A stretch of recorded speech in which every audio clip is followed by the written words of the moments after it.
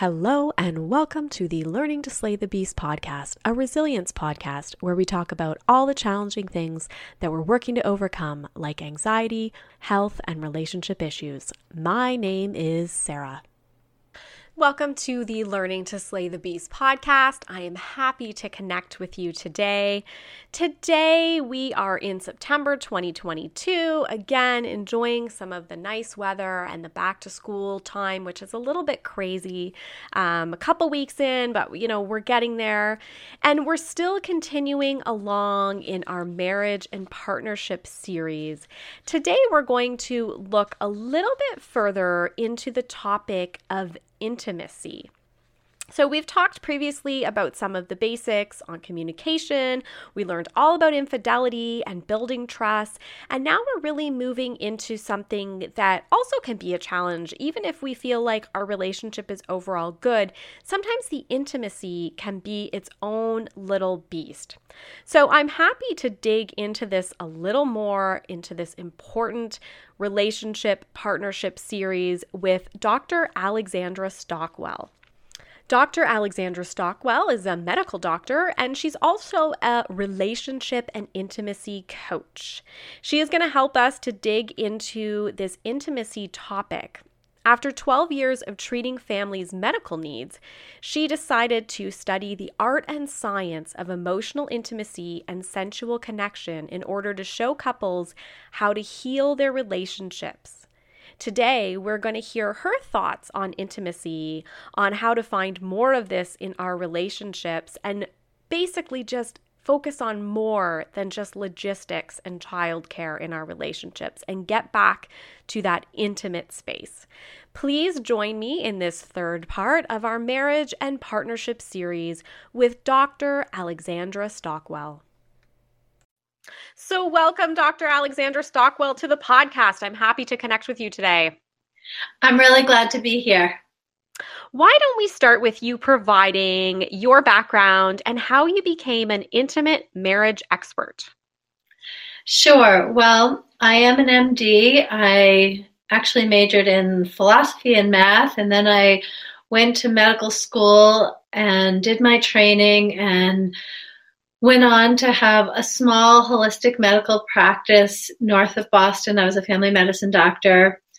And I did that for a while. And in my mid-30s, I had worked so hard to get to that point. I met my husband in medical school. We were married and at the time had 3 children. We have 4, but at the time we had 3.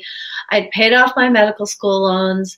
And I thought, I should have some sense of really having arrived, that I would be excited to live the rest of my life after having worked really hard for about 15 years to get to this point.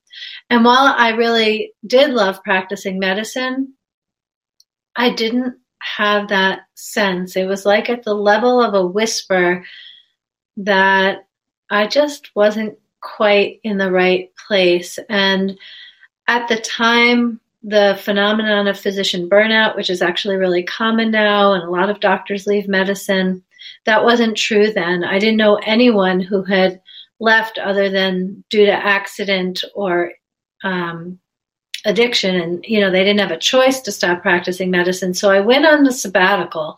That was what I could arrange for myself. And for the first time, really in my life since I could remember, I'm sure it wasn't true when I was 4 years old, but for the first time in memorable history, I did things just because I felt like it. Instead of having everything I did feel like it was a means to an end, even going on vacation felt like in order to achieve something for my family or myself.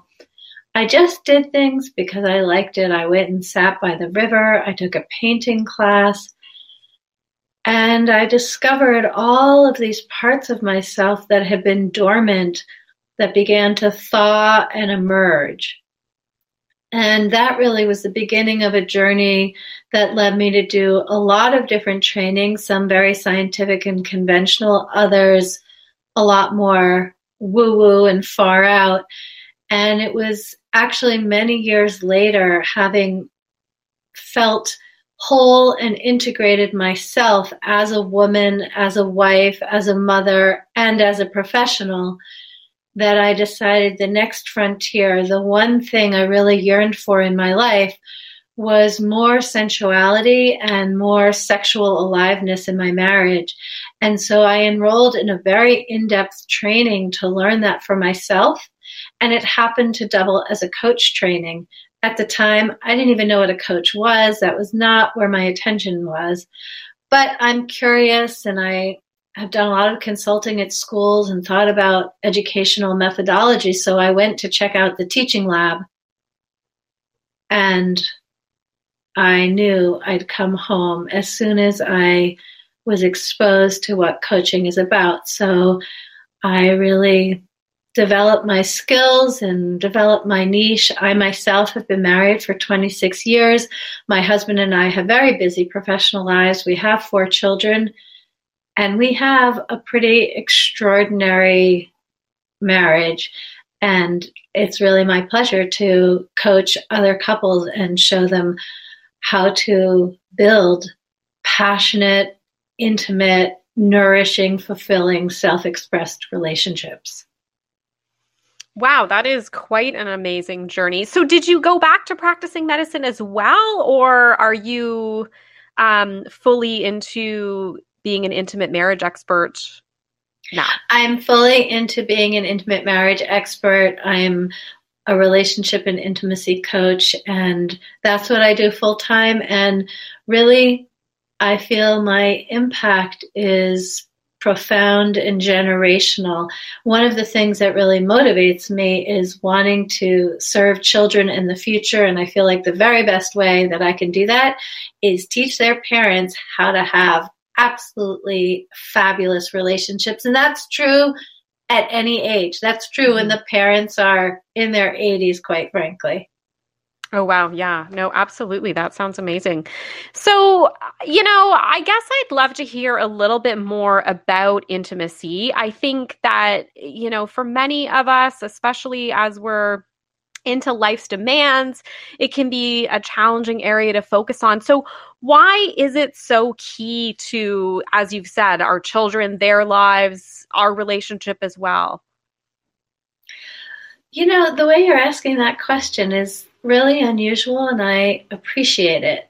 So why does intimacy matter? Is that basically what you're saying? Yeah. Yeah. So, I feel like I could give a dissertation, but let me just get to the essence of it. Anyone listening may or may not be familiar with the research. There's a lot of data to point to so many of the challenges in the social fabric in society being the consequence of a lack of connection. So if you look at what really drives addiction, infidelity, lack of purpose, like alcoholism, any of the main umbrella phenomena, meaning the general ways in which, even to some degree, financial irresponsibility, the 7.5 hours that teens spend on their screens outside of educational activity. I mean, any of the ways in which our society is frayed, I'll say, frayed at the edges and sometimes right in the center. All of that, depending on how you ask the question, comes down to a lack of connection and an existential loneliness. So I think we are really familiar with that phenomenon in terms of the absence of connection and intimacy. My real focus is on the positives, what it actually brings. And I responded in terms of connection. You asked about intimacy. And let me just say that connection, of course, is something that you can experience with anyone, not just a spouse or someone you're going to be sexually and sensually attuned to, But I think of intimacy in a similar way. So maybe what I should also say is there are many kinds of intimacy. And when I have just spoken about connection, I'm really talking about what I would call emotional intimacy. And then, of course, there's sensual intimacy, sexual intimacy, erotic intimacy, and many other kinds of intimacy as well. But those are the ones to talk about today. So in our language, the words around the benefits that come from experiencing intimacy, we actually don't have a lot of vocabulary to describe it. So I'm going to talk about it, but you'll hear there's a lot in my intonation and like implication because we have so many more words to describe our challenges and frustrations and loneliness and suffering than we have to describe our bliss, our ecstasy, our nourishment, the exquisite experience of feeling touched and responded to in a way that has us feel heard and affirmed. So before I continue, anything you want to say? No, I think that's making a lot of sense, like that link to connection. And then I appreciate you mentioning like the different types of intimacy, because it is a word that I often think of sort of in that sexual, sensual way, but you're right. There's so much more to it. So I think those were great clarifications. But yeah, go ahead. Absolutely.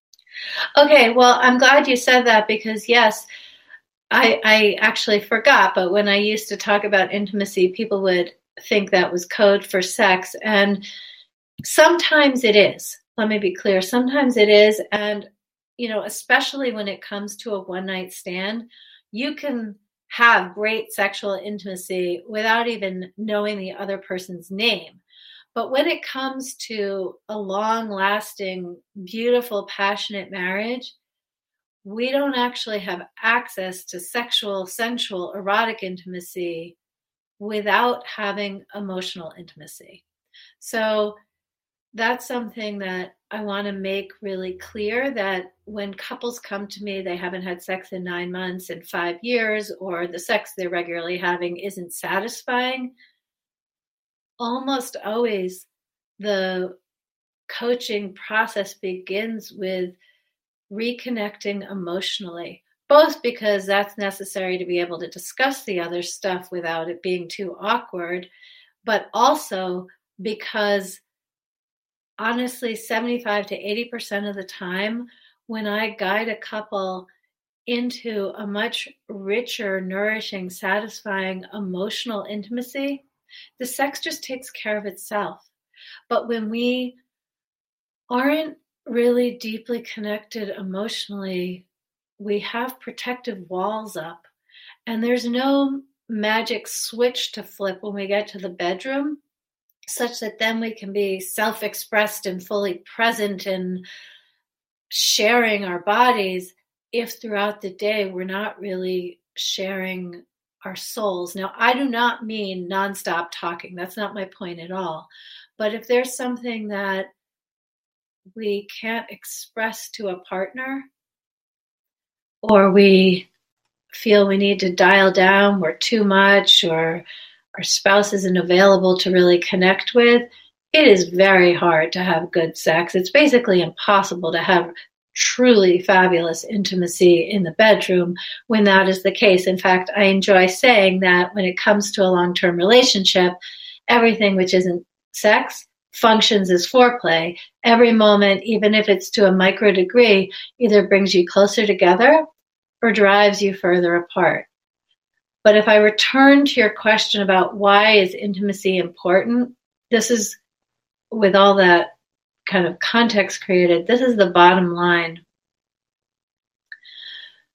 When we feel passion and emotional and sexual intimacy, and it is nourishing and expansive and tender, all of life is better. In fact, my mission in doing this work is because I deeply believe that when everyone or most people has access to really fulfilling intimacy in an intimate partnership.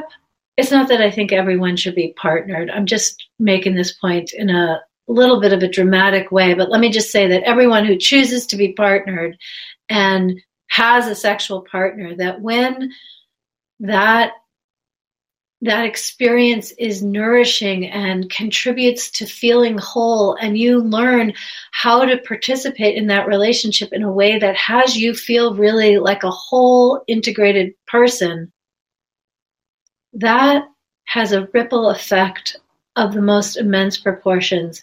It greatly, obviously the relationship itself is more gratifying and fun and nourishing, but parenting benefits, all of your interactions with anybody else in your life benefits. And I happen to think that many of the big problems in our world resolve and others are more easily managed when people genuinely know how to create connection which honors all of the participants that are in that connection. And so in the case of a heteronormative monogamous marriage, that's learning how to do that with your spouse, and the skills translate without making every interaction sexy. Like, they translate with a lot of healthy normalcy, but having a rich, gratifying, intimate marriage is like accessing a whole other kind of oxygen that benefits all of life. Mm-hmm. Oh, wow. It sounds definitely very powerful then to do some of this work. And I guess that's what I'm starting to wonder a little bit about. So what are you doing as part of the relationship and intimacy coaching in order to help this connection along? Okay, well, I will dial it down and be really transparent. When I work with people, there are a few main places to start, and it always involves becoming more self-aware. Typically, if someone hears me speak the way I did, one of the responses is, I wish my partner were a better lover. Whether you're a man or a woman listening, and whatever kind of partner you have, like, I just wish they would allow me to love them more. They would touch me better. That's not actually where it starts.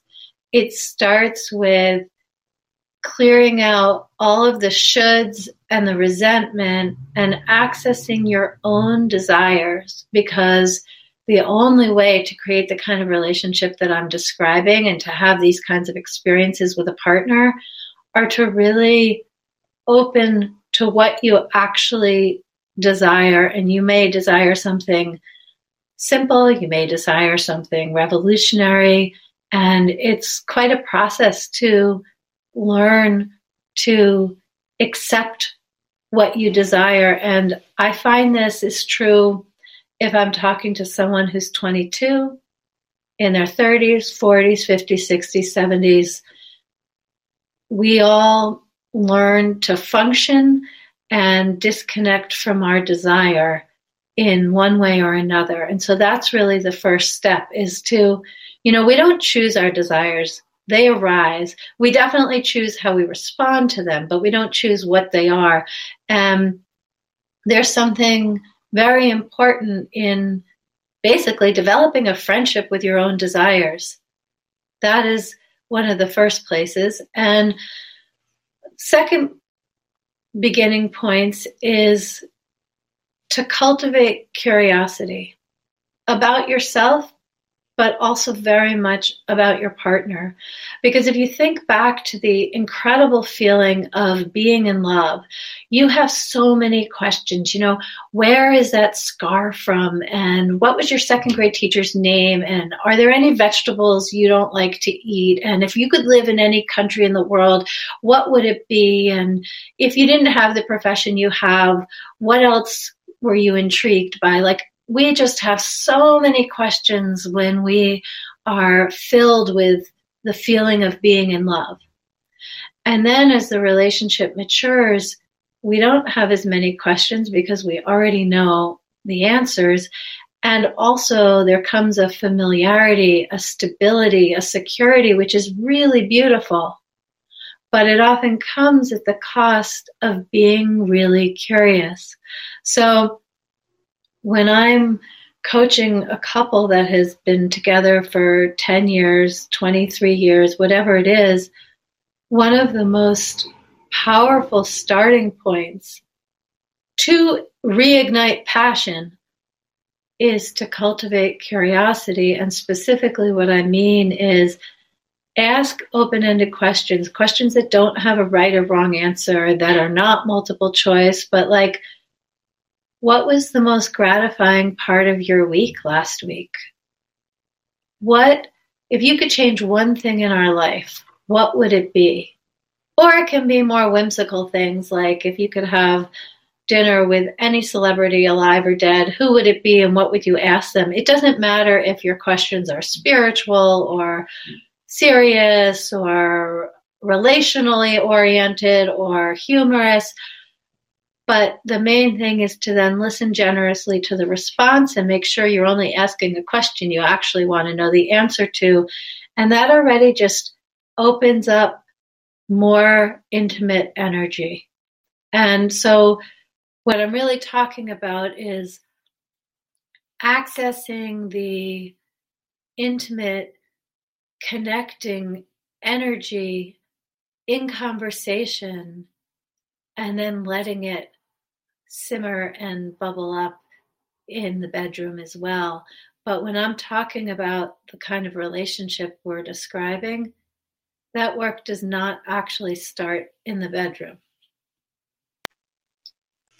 Yes. Okay. That makes a lot of sense, honestly, because I can imagine if you're a couple that is, super busy or running the kids all over, you're doing your job, you're doing all those things, and you're not really spending those intimate conversations and having that time together, then that could translate into more challenges in the bedroom. So I can see that all of that connection comes together.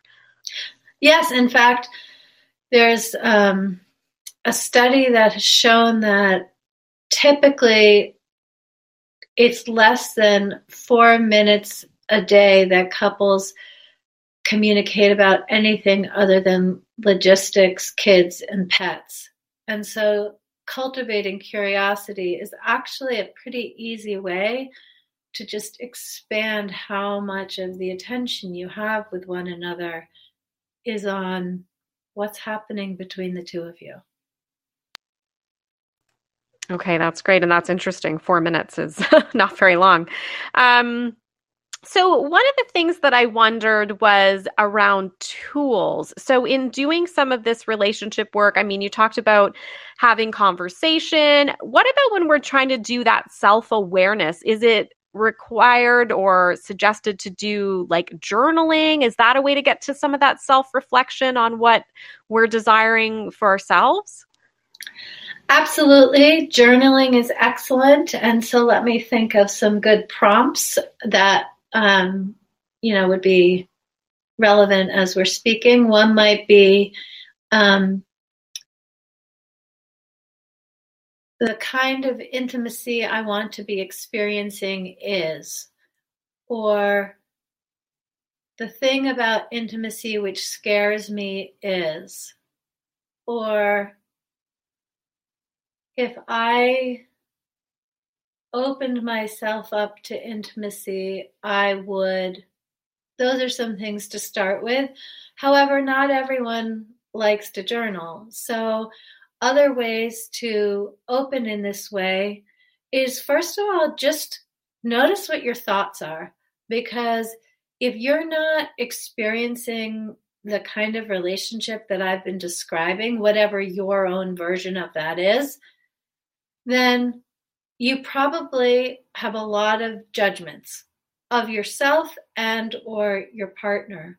And so just taking inventory, what are all of the shoulds? How do you think you should be feeling? How do you think you should be treated? How do you think you should be treating your spouse? And how do you think your partner should be treating you.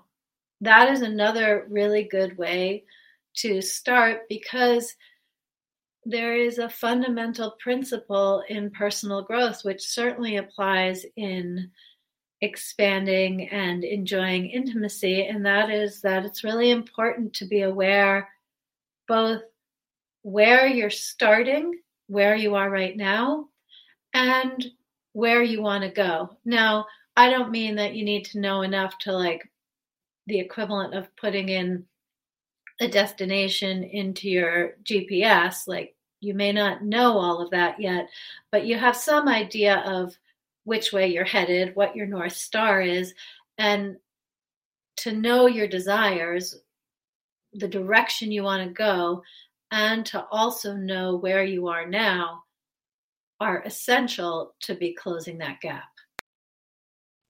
And so then would the idea be to share that with your partner? Well, or is it more for yourself? It really depends. It's definitely for yourself first. And in terms of sharing it with your partner, it depends. You don't want to blow them out. You don't want to overwhelm them. You don't want to contribute to a sense of inadequacy that you're impossible to please. So I coach people on how to bring up this topic. And in particular, I encourage, if you're listening and you want to share this with your partner, first of all, you could ask your partner to listen to this whole interview, but also to start by saying how much you love your partner, how much you love your life together, what you enjoy about it. And then from there, say, and I'd love our intimate life to be as wonderful as these other parts of our relationship that I've just described. Is that something you want too? In other words, to get really precise, to share the context for even having the desire for more intimacy, and to make sure to ask a question so that your partner is opting in and saying, yes, I want that too, because probably your partner does want it, but if you don't even ask, then they are less of a participant in the conversation. Mm-hmm. Okay, that makes sense. So you don't want to like blindside them with, here's all of my intimacy wants and desires and things like that. You kind of like work it in, especially maybe if you're not already having those kinds of conversations. That makes sense.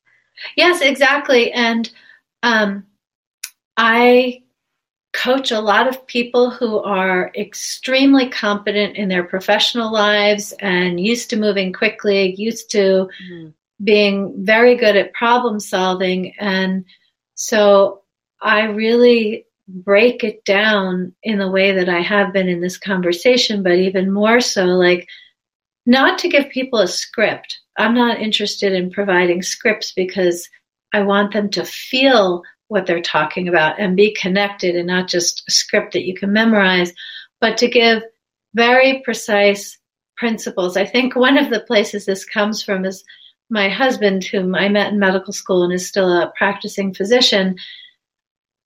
I was just so complex and mysterious and unlike other women he dated. And he used to say early in our relationship, I just wish I had a manual. I wish I had a manual to know how to be a really great partner for you. And I used to laugh at it, but then I came to understand he really meant it, and it would have been really amazing to create that. And I have that in mind when I coach and in my online programs, to break it down, not so it's shallow, but still deep and relevant, but kind of like a recipe that someone can make their own. I think that's really important. And in fact, I am clear that having a fantastic relationship is a learnable skill. So many people think, oh, I didn't get together with the right person, or my parents were clueless and I never learned, or whatever. The fact is, having a fantastic relationship is a learnable skill. And the main issue is that people lack the education, which is why I so appreciate you focusing on this topic today, because there is so much that can be learned. And I actually identify as a teacher even more than as a coach sometimes. Mm-hmm, mm-hmm. Yes, absolutely. And I guess I'm wondering, so I'm doing a series on marriage and partnership, and in our last episode, I spoke with a relationship coach a lot about infidelity and healing in that area within a relationship. And I wondered, so what about if you are already having an issue like that, for instance, then how does intimacy, how could it come back, or how do you rebuild, I suppose? Or is it, as you're saying, like you work on the relationship first? It's not really either or, it's both and. So it also depends on the context for the infidelity. There are people who cheat where in their mind the relationship is already over, and so they're having some extracurricular fun. That is one scenario where it's very different than a couple where they actually both are totally committed to the marriage and staying together, and the person who cheated had no intention of blowing things up, probably would have been happy to just have it remain unknown and continue participating in the marriage, until the end of their lives. That's a super different situation. And I'm just, naming two contexts, but I think what I will say is that typically when there's infidelity, the person who did the cheating in some way had, or I won't say typically across the board, but for the people that I coach, the person who did the cheating in some way wasn't getting their needs met in the relationship. And I don't mean sexually particularly, sometimes, but definitely not always. But if they want more attention, or you know what, I'm not going to make a whole list, but there's something that isn't working. And the same way that someone who's an emotional eater, when their feelings are hurt, they eat, and someone else, when their feelings are hurt, will drink, and someone else, when their feelings are hurt, will watch Netflix for hours on end instead of doing something else. Others will seek sexual experiences with someone else. Am I saying those are all equivalent? Am I endorsing or giving permission? No, but I am clear that really growing intimacy in a marriage requires a lot of much deeper compassion and seeing someone for who they are, and not wishing that they were different, because it's not possible to be intimate with a fantasy. You have to be intimate with the actual person in front of you, with all of their often unconscious yearnings. And likewise, the person who's been cheated on has to really navigate what comes up, because in addition to the shame and the incredible pain and often rejection, there's also other wounding that arises which was not caused by their spouse cheating. And all of that needs to come into the arena. Okay. So that there's a lot of work, like there's the relationship piece as well. And then all of the layers here that you've kind of just described too. So yeah, that makes a lot of sense.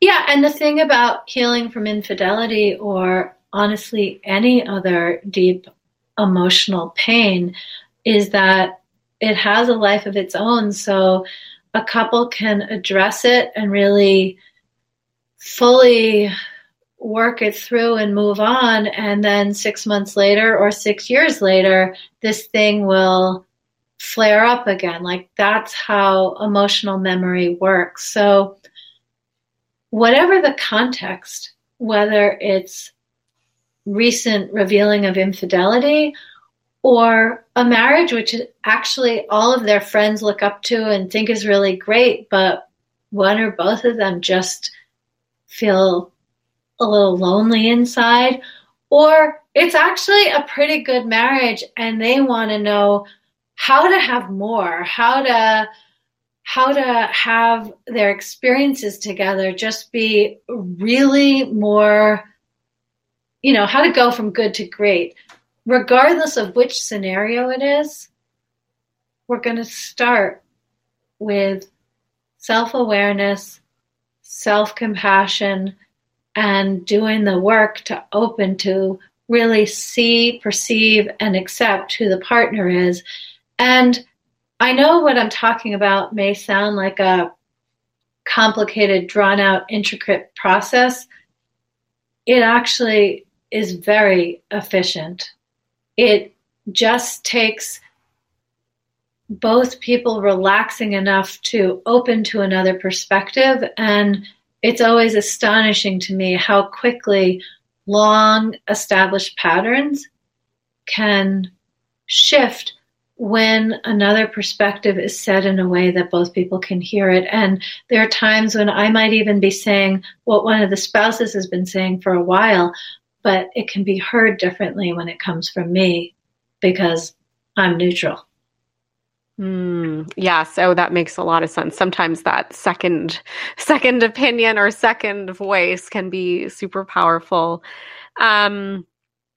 Okay, that's great. And do you ever run into where, and I know I've spoken to some of the other interviewees about this too, where one spouse is maybe more willing to get involved in the coaching? Do you ever coach only one spouse, or do you have ways that you sometimes are more able to draw in the second spouse if they're reluctant or partner? Great question. Yeah. So I do definitely sometimes work with one spouse, and it's always so incredible for that person to experience when they really do the work and have their attention on themselves. The whole relationship benefits. In fact, while I'm speaking, I'm thinking of a woman who was married for 5 years when I started working with her. I don't recommend this. I don't even typically agree to work with someone who does this, but in her case, she never even told him that she was coaching with me.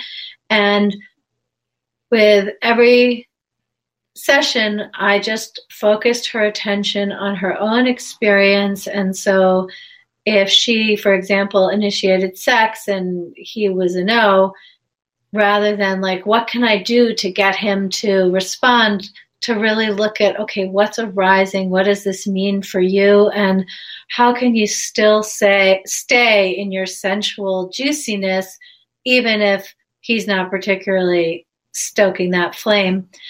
And so she and I worked together. And after the first month, she messaged me and said, oh my God, he never wants to talk on the phone. He hasn't called me since we got married. He messaged me today and said he'd like to talk. When will I be available? And they went on and had an hour-long conversation.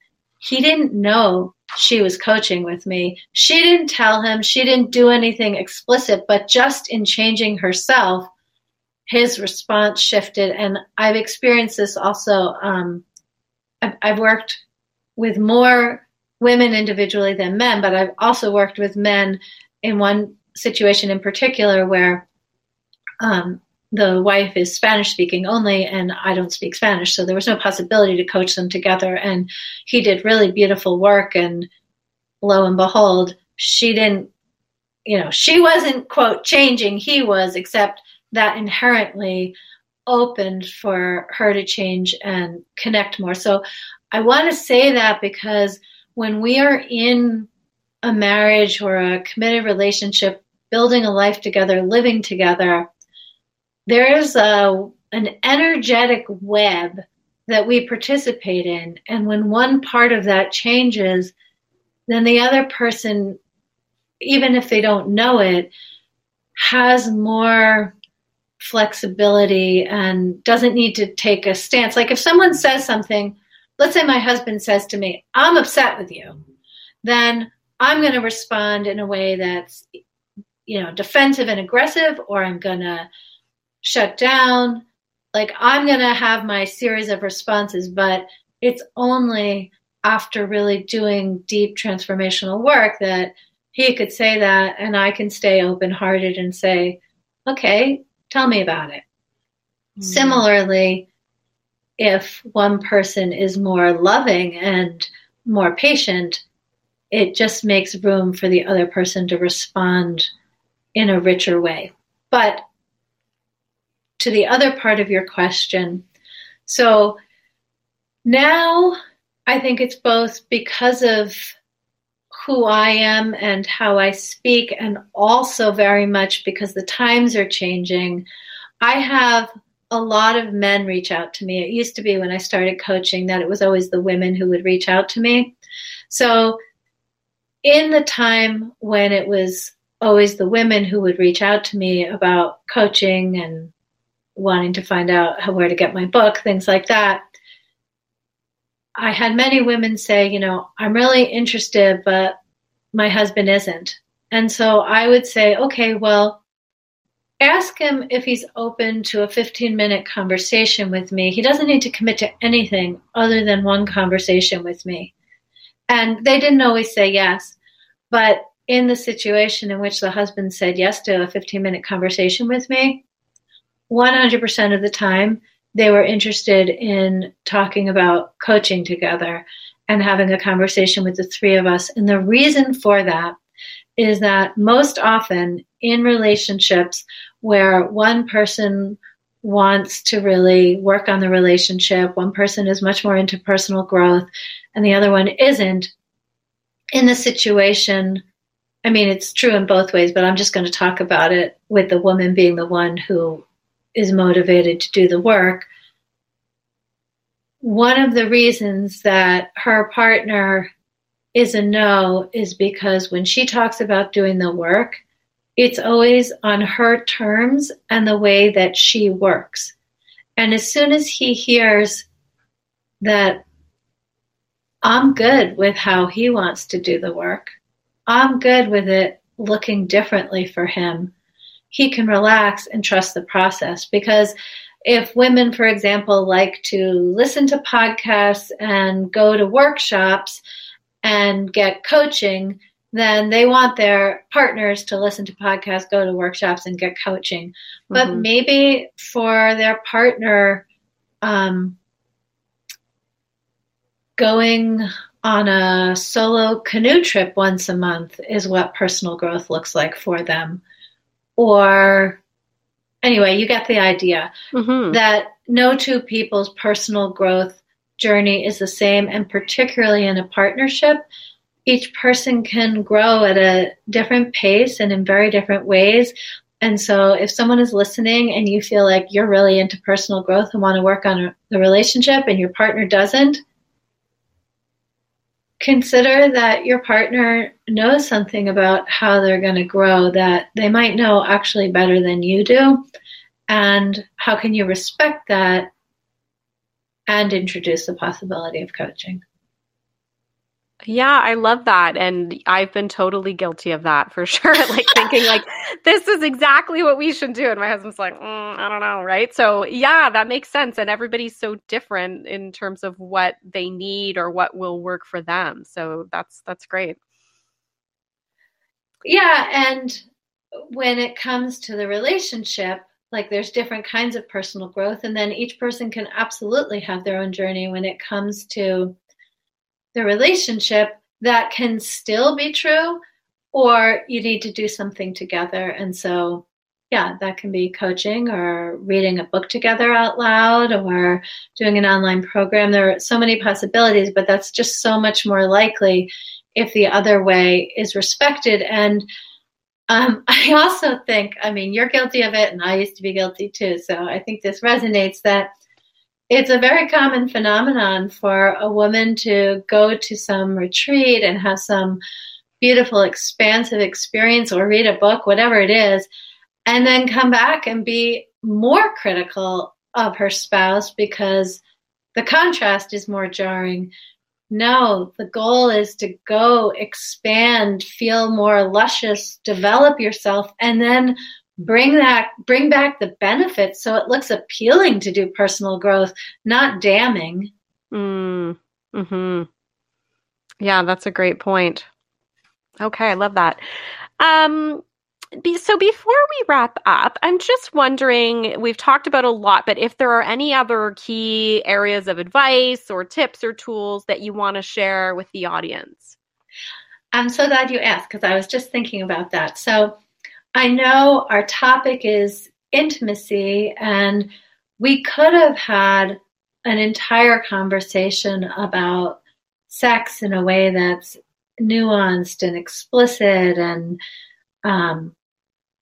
in a way perhaps seemingly more practical.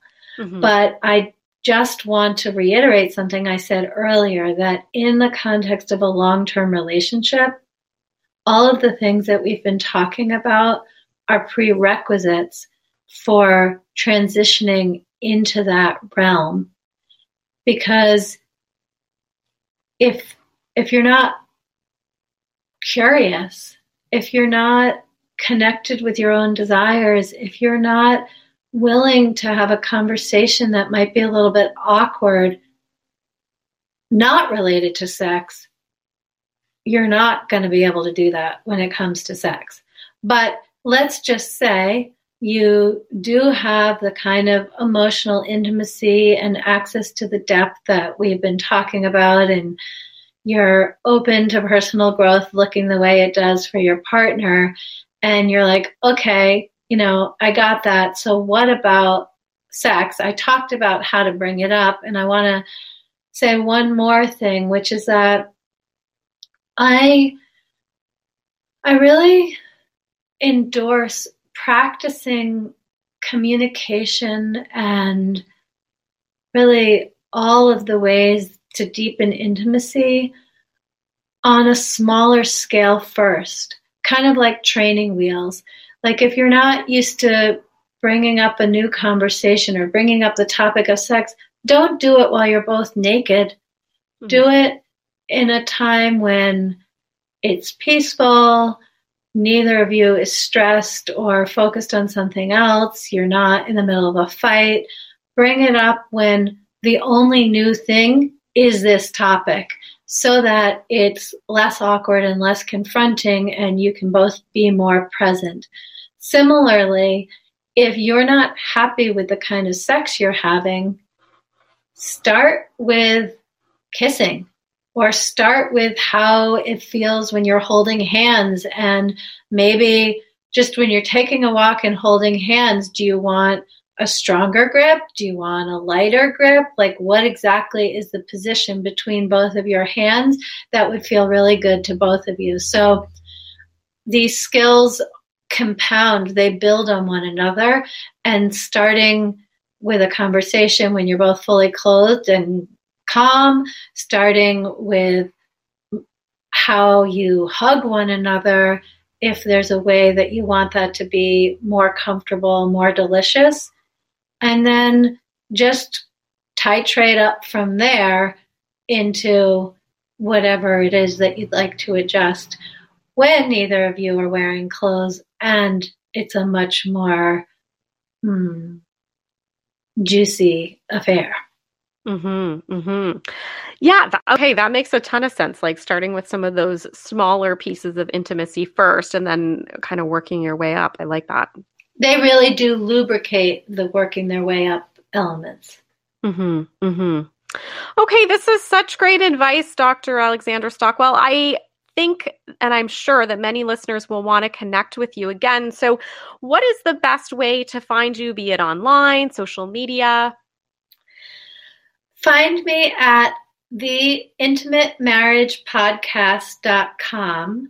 that will take you to my podcast, the Intimate Marriage Podcast, to my website with all of the links to follow me on social media. If you want to read or listen to my book, you can also find my various programs there. But the best place to go is theintimatemarriagepodcast.com. Okay, that's perfect. And I will link up to that in the show notes as well so that everybody can just click away and make their way to you. Thank you so much for all of this wonderful advice and background on intimacy. I've certainly learned a lot myself and different ways to approach how to increase intimacy in our lives. So again, I appreciate your time so much and thank you.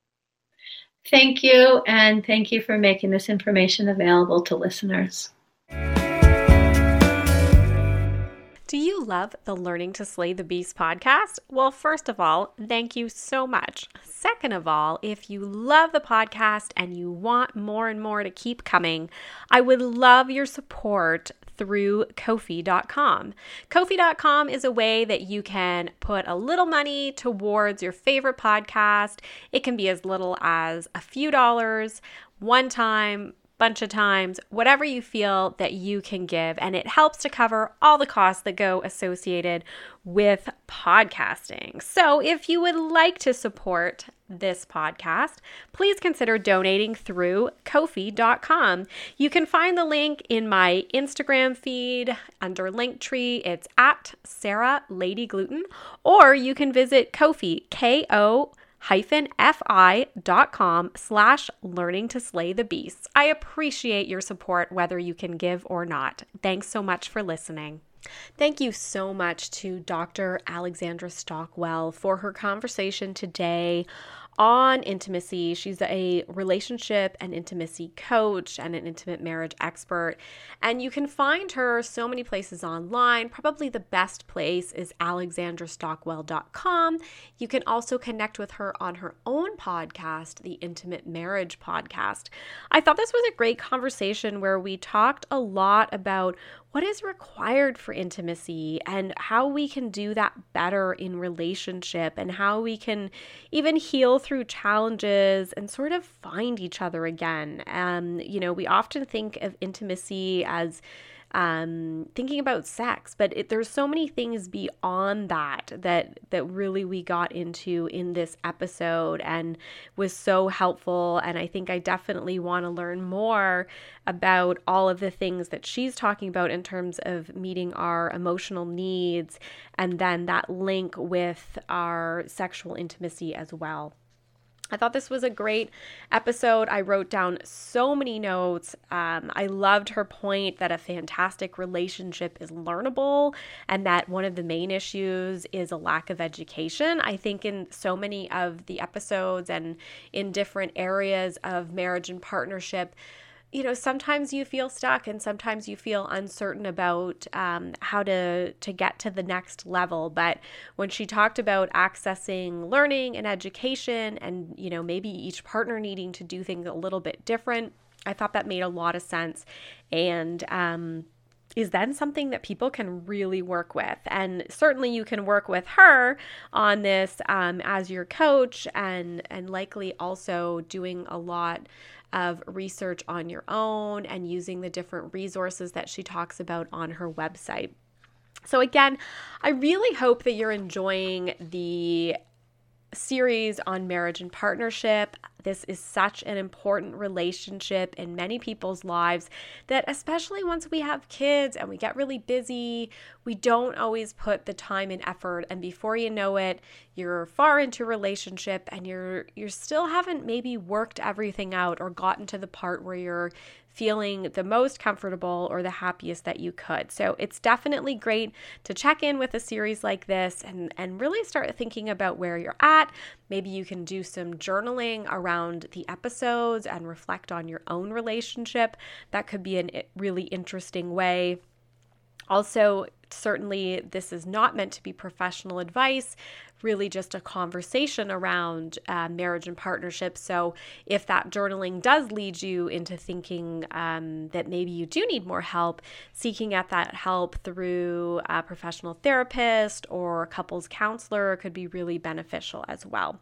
So I hope that September is going well for you. We are into the swing of things and busy at our house, starting to think a little bit about Thanksgiving in Canada, which is not that far away, wondering what we're going to get up to, starting to think about that next long weekend for us, and also fall fairs and all of those really exciting things that come up in the fall as the weather is changing, but still nice and accessible here in Ontario, Canada. So I hope you've had a great week and that you enjoyed this episode, and I look forward to connecting with you next week again. Thanks a lot. Thank you for listening to the Learning to Slay the Beast podcast. Please keep in mind, this podcast is not intended to be medical or professional advice. If you'd like to hear more from me, you can follow me on social media, Instagram and TikTok at Sarah Lady Gluten, or Facebook, Sarah_gluten-free lady.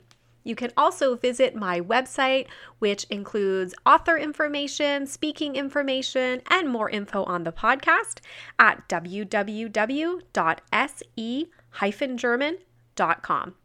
If you like the podcast, please feel free to review the podcast on your favorite platform and also subscribe, because it means that it will show up for you every week on your favorite podcast platform. Also, we've just started to have the ability to support the podcast.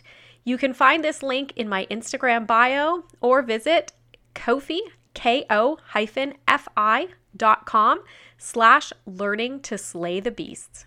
Thanks again for listening and have a great week.